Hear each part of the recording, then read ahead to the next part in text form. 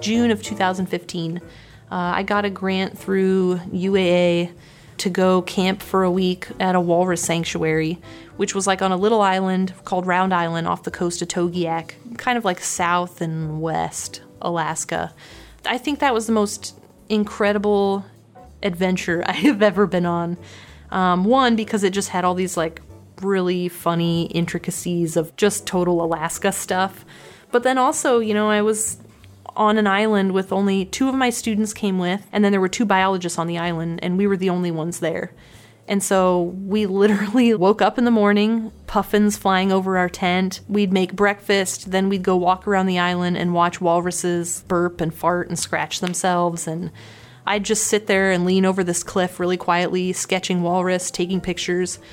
We'd get up, we'd hike over to another part of the island and watch thousands of birds laying eggs and flying around, and come back, we'd eat lunch, we'd like chit-chat with the biologists, and then we'd walk to the other end of the island and watch sea lions fight with each other, and it was incredible. Welcome to Hello Atelier. I'm your host, Betsy Blodgett, and with me is producer Jonathan Getz. Hello! For this week's episode, Jonathan and I made the long journey north to Alaska to visit with ceramic sculpture artist Alana Jarocki, who we also happened to grow up with in the small town of Petersburg, Illinois. So Alana makes sculptural installations, many of which are obscure or unusual animals. Through her sculpture, she creates a unique connection to these beings and objects frozen in time. Whether it's a hippo staring vacantly into space, or a row of giant dinosaur vertebrae simply dominating a room. I feel like we should take a moment and note the life-size scale of Alana's work. It wasn't until she asked me to help unload some of her work into a storage facility back in the day that I truly appreciated the magnitude of her sculptures. Ceramic living rooms and wildebeests and hippos, oh my. We met Alana in her studio at the University of Alaska in Anchorage, where she is a teacher. The small space is dominated by her work. One half of a walrus lounges on one table, while another walrus head peers at us from a corner, all under the stern gaze of a bust of Abraham Lincoln who rests on a shelf. And looming in the middle of the room, there's a work in progress inspired by Peruvian pottery. Ah, that's a good place to start. Alana talking about this new direction of hers. Let's roll tape.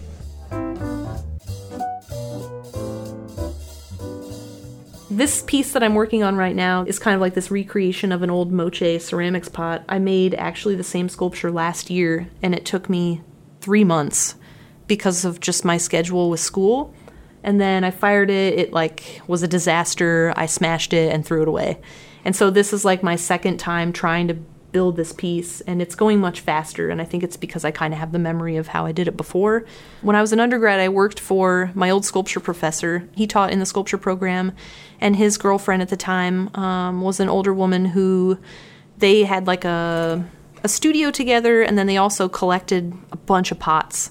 Old Mimbres pots, moche pots. They had a pretty incredible collection, and I used to work for them, like cleaning her house, and so part of my job was vacuuming in the room, like around the collection, or like dusting some of the shelves, and just kind of being in awe that they had all these beautiful pots. And I've always been interested in, the moche pots. And so I've visited Peru a couple times and gone to the Museo Larco in Lima, where they have an entire wing of the museum is just floor to ceiling, shelf after shelf, row after row of these pots. Mm-hmm. And the pots kind of exhibit every aspect of their life. If you go through and look at all the books, there's like pots of like warriors, there's pots for agriculture, livestock. They have this whole wing in the museum of erotic pots, which obviously are my favorite. And so I've kind of just been like looking at the pictures I took in that museum and thinking about specific pots and how I can attribute some characteristics of those pots to personal stories in my own life. Even things that like nobody would really know about, but like this pot definitely tells a story of something in my own life. And I feel like for me to kind of make it on a bigger scale allows me to have this kind of like a bigger confrontation with it in a way. I have like a sketchbook of all these ideas, and lately I've been like taking ideas from like things I see in books or old paintings and like old ceramic pots, and trying to like move away from the animals I've been making and using these animals as these subjects and kind of combining them more with objects, which is a little something that I did, when I was first starting to kind of make sculpture, was putting these like animal subjects in these scenarios with more like domestic things like chairs and furniture, like I'd build out of clay. And I find myself like kind of wanting to get back to that because of almost like the anonymity of those objects, which is why I kind of had moved away from making figurative work, making people out of clay, and moved on to animals because I felt like there was less of a notable identity, with making these animals. They seemed a little bit more ambiguous. And, when I first started really making sculpture, I was making figures. And I always felt kind of this weird pressure on myself, like, okay, well, who is this figure?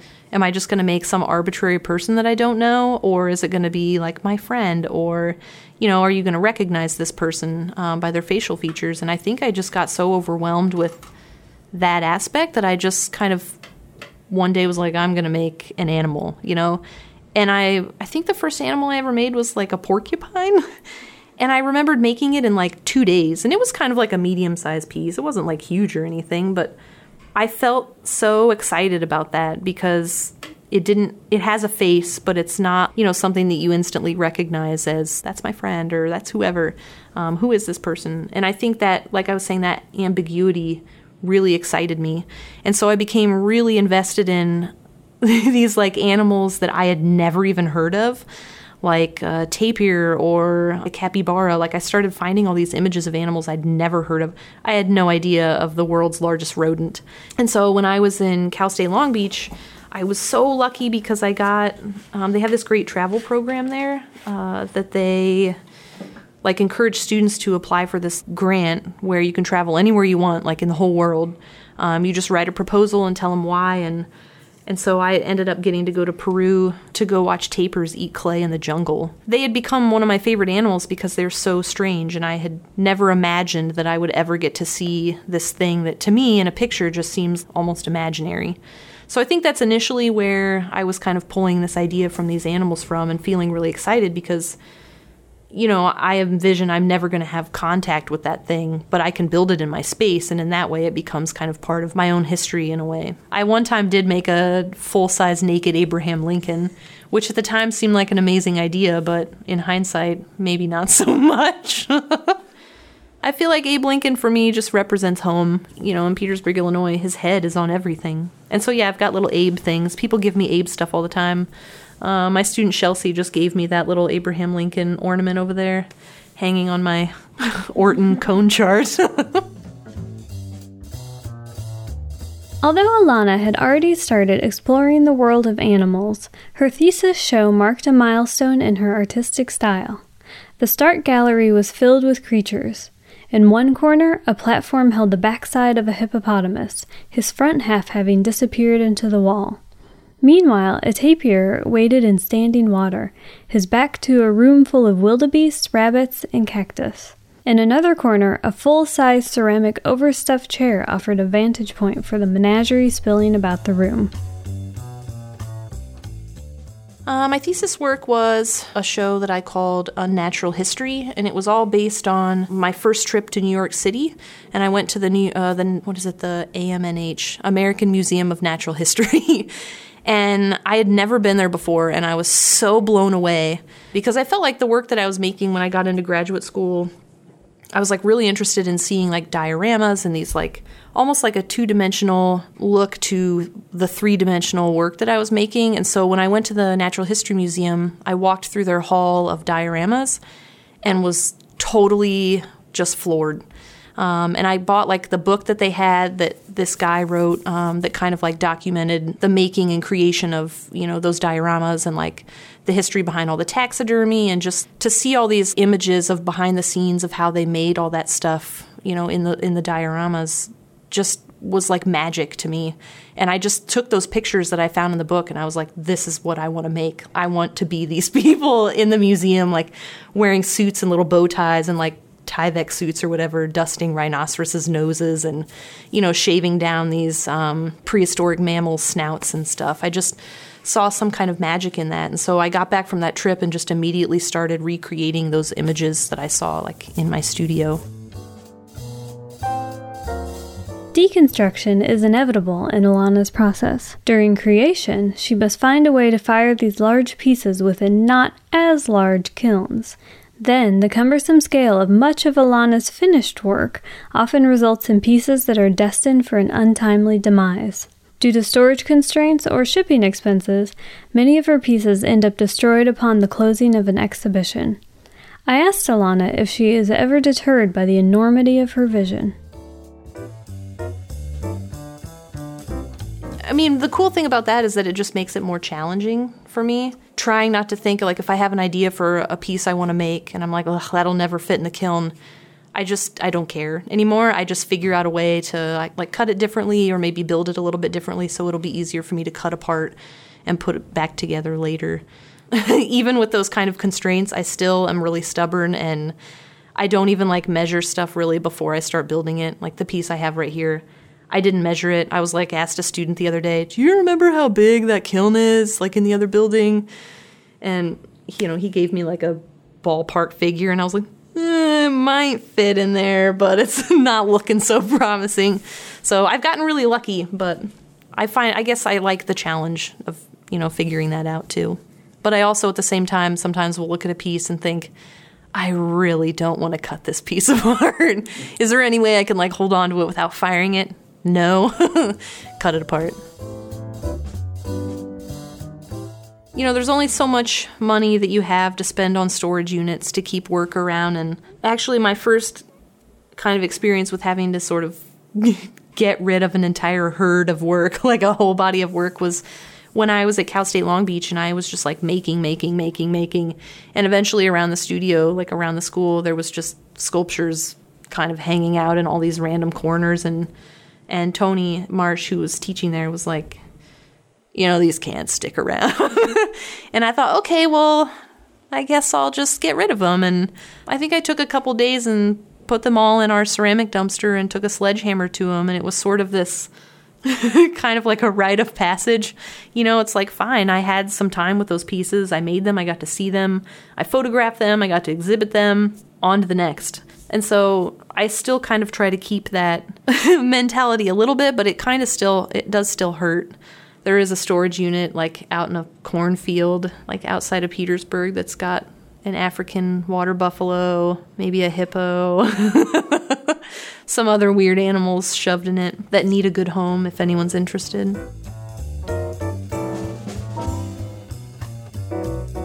Something like that my professor, Sungu, would say to me in undergrad all the time, like, you know, you have to find your voice. And I was like, what do you mean? Like, I'm making all this stuff. And I guess in a way, like I said, like with making pottery, like I just didn't feel like I was saying anything with it. There was like a big story in me that I want to tell, and it just doesn't come out with that. When I was at Cal State Long Beach, I started to really feel, I don't know, maybe just like feel a little bit more open to making whatever, not being embarrassed about what I was making, and just trying to have the courage to make whatever I wanted to. And I think once I kind of started to do that, then little bits of that voice maybe start to come out. And then I felt like with all the time I had in graduate school, the 2 years of just super focused work, is like something really clicked that second year of grad school when I went to that natural history museum and kind of just started seeing things a little bit differently or more intently. And after graduate school, I felt like I was still trying to pursue that kind of subject matter, and it would kind of wane, like I'd get a little lost for a while, and then I'd find something that I click on again. And so now here I feel like I'm kind of starting to, when I first got here, I felt a little lost again. And so now I've been here for like 3 years, and I feel like something this past year kind of clicked again, and I'm trying not to let that go. So I've really been kind of like pushing towards making some different kind of work than what I was used to before. And I had some people say, like, you know, yeah, that stuff's okay, like that newer stuff's okay, but you make those animals, you know, but I don't want to just be the person that makes those animals. That's not everything to me. So ultimately, I want to be an artist. That's my number one main goal. And I think I'm really stubborn, and the type of work that I make isn't quite conducive to me selling a lot of it and making money off of it that way. And I feel a lot of pressure to kind of change the way that I work. You know, like, Alana, why don't you make smaller pieces or make things that people want to buy that'll fit in their homes? And I can't bring myself to do it. An upcoming show at the Anchorage Museum has Alana focused on a new body of work, one that will illustrate her artistic evolution. For the exhibition I'm going to have at the Anchorage Museum next year, I had this idea. Actually, a student gave me this book. It's like of paintings by Jean Baptiste. And I just opened the book up to this page, and there was his painting called The Dead Wolf. And I just found myself staring at that painting over and over again and thinking there's something in this that I really am kind of drawn to. And so I just have this idea to kind of maybe venture a little bit more outside of the animal pieces that I've been making. I feel like a lot of the animal pieces I've been making lately I'm kind of trying to turn these sculptures that look in some ways like these living beings, but turning them more into objects. I think with the animals, for me, it's not about kind of making them seem like these emotional or sentient beings. I kind of like this idea of turning them into these objects. I mean, I'm building these weird hollow forms, they're like this hollow shell that has the appearance of an animal. I think of them a lot when you look at taxidermy, and you can kind of wonder about the story behind what that animal's life was like, but no one's ever really going to know. They're just these weird objects that sort of represent something that had a life at one time that none of us ever will know the story behind that kind of animal's life. So I feel like I kind of want to incorporate that idea in with some of these objects, like this Peruvian pot that I'm making, and kind of attach my own personal sentiment to these things, but kind of arrange them in a grouping that I can give it my own kind of context. And so I'm taking kind of the idea of that Baptiste painting with the dead wolf and kind of pulling from my own life kind of the meaning behind some of the objects that I'm going to compose on this kind of larger table. So I have this idea that's, maybe it'll be one of the bigger pieces in my exhibition, but a lot of it'll have to do with a friend I had who passed away last year. And just thinking about, seeing that dead wolf kind of underneath this table in the painting reminds me of him, and seeing this, we had gone to Yellowstone together when I lived in Montana, and it was the first time I ever saw wolves in the wild. He had helped me buy a spotting scope, and so we took my spotting scope out there and we're watching these wolves, and he was kind of one of the Montana guys who didn't like wolves. There's kind of a lot of people there who, ranchers and stuff, who are obviously kind of anti-wolf because they're killing their livestock. But for me, there was a magic in seeing this elusive animal that not a lot of people are fortunate enough to see. And the way that I saw the wolves through my spotting scope was they were these dogs playing. They were licking each other and taking a nap in the sun. And it was this really peaceful moment away from, the stories that I had kind of heard from local people or whatever who were also out there watching the wolves. And so I guess I kind of have, that's one small sort of attachment I found in just looking at that painting. And so some of the other things that are in the painting, a couple hunting dogs in the foreground, and when I was a kid, I had a beagle dog. And so I feel like I want to sort of maybe make a couple beagle dogs there in the foreground of this table. And the table also has a cantaloupe that's spilling its seeds open. And so I can see some kind of almost sexual references in that. And so I want to put that stuff in there. The proposal that I wrote for the exhibition, I wanted to title the show Sex, Death, and Expectations. And a lot of it has to do with just my life since I've lived in Alaska. And a lot of it is filled with loss and death and just some unsavory experiences with people. And despite how good my life is here, and I really just kind of wanted to put a lot of those things into these objects that I'm going to make. So I'm envisioning in the show there's going to be things like plants. I used to make a lot of potted plants and cactuses, and I'd like to kind of make a few more things like that, but have them sort of be maybe some really limp, flaccid cactuses, or maybe a few more animal pieces with a couple walruses laying out with, totally exposing themselves. And a lot of it, I literally am drawing direct references to my own personal experiences, but kind of using these objects and animals as kind of objects to tell those stories. Thanks for listening to Hello Atelier, a production of the Phonocalia Media Network. To see images of Alana's work and studio, visit us at helloatelier.org. An easy way to help support this program is to subscribe for free on iTunes or Google Play. You can also follow us on Facebook and Instagram to see extras from the podcast and to live a little Hello Atelier every day.